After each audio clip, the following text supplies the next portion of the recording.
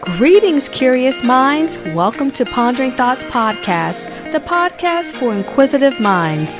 I'm the host, Kay Wilkes. Let's start the show.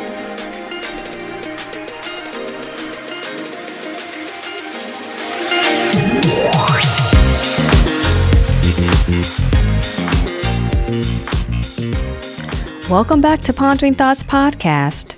Before we start, I just need to take a deep inhale and exhale.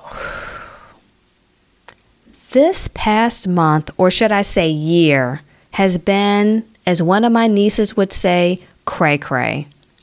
I'm not sure if it's something in the air or the water, but it seems like things have just been going awry.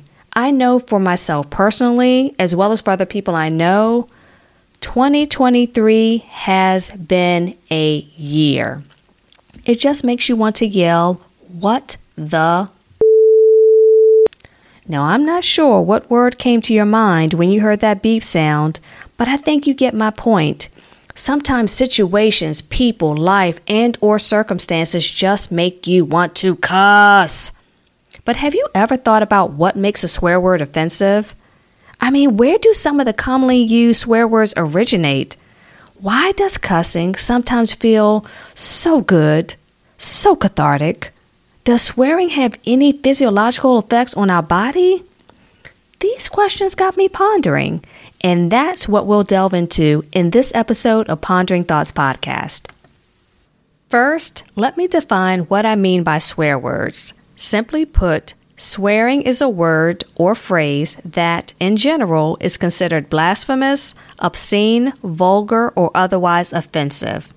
Today, these words are often used to express anger, frustration, or simply as a form of creative expression. Now, let's talk about the history of swear words. Swear words have been a part of human language for centuries. In fact, some of today's most common swear words trace their origins back to ancient times. Historically, taboo language has tended to revolve around religion and often linked to religious or blasphemous references, which made them offensive in society. Now, the root word for profanity is actually derived from the word profanus, which translates to outside the temple, meaning words that are deemed unholy or with a secular purpose. And the word cuss, which was first recorded in 1815, is simply an American alteration of the word curse. Now, here's a fun fact. The word fart is considered one of the oldest swear words. It has been recorded since the 13th century and comes from the Old English word fiorten. I am probably mispronouncing that, but it is spelled F-E-O-R-T-A-N. It was used as a vulgar slang term for flatulence, passing gas, and its usage has been recorded in various works of literature and poetry throughout history. Now, the other F word has a very interesting and somewhat ambiguous history. There was a study that the F word was the most used and the most censored cuss word. Now, locating the origins was a little tricky because it's difficult to know if people in previous times were using the word the way we use it today. However, the F word was recorded in a dictionary in 1598, the 16th century.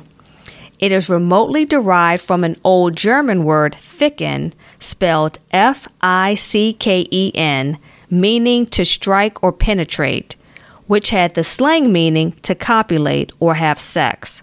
So in other words, the F word then pretty much means the same thing it means now. Now let's explore why people swear. Swearing can serve various purposes, depending on the situation and the individual. For some, it acts as a release, helping to alleviate stress, frustration, or pain. In these situations, swearing can function as an emotional outlet, allowing individuals to express their feelings more intensely. Research has shown that swearing can be cathartic and boost pain tolerance. In addition, spewing obscenities, which I don't encourage, has the potential to impact our bodies as well as our minds, providing stress relief and even a slight boost in physical performance. In some cases, swearing triggers the fight or flight response in our bodies, similar to when we experience fear or anger. It increases our adrenaline and blood flow to the extremities, making one more tolerant to pain and possibly stronger. Now, I'm not advocating for you to all go around and swear to increase your strength. However, this does make you ponder. There was also research that linked swearing and honesty, and this one surprised me. One study published found that profanity was associated with less lying. In other words, people perceived those who use profanity to be more honest. The thought is that liars have to use more brain power and words to make up lies or to just avoid telling the truth. On the other hand, truth tellers usually speak without a filter and get right to the point. This research added that in general, people tend to hide their feelings or emotions for many reasons. What we infer from people who freely swear is that they are not trying to hide anything. They are not trying to hide how they feel. In other words, they're being transparent and honest.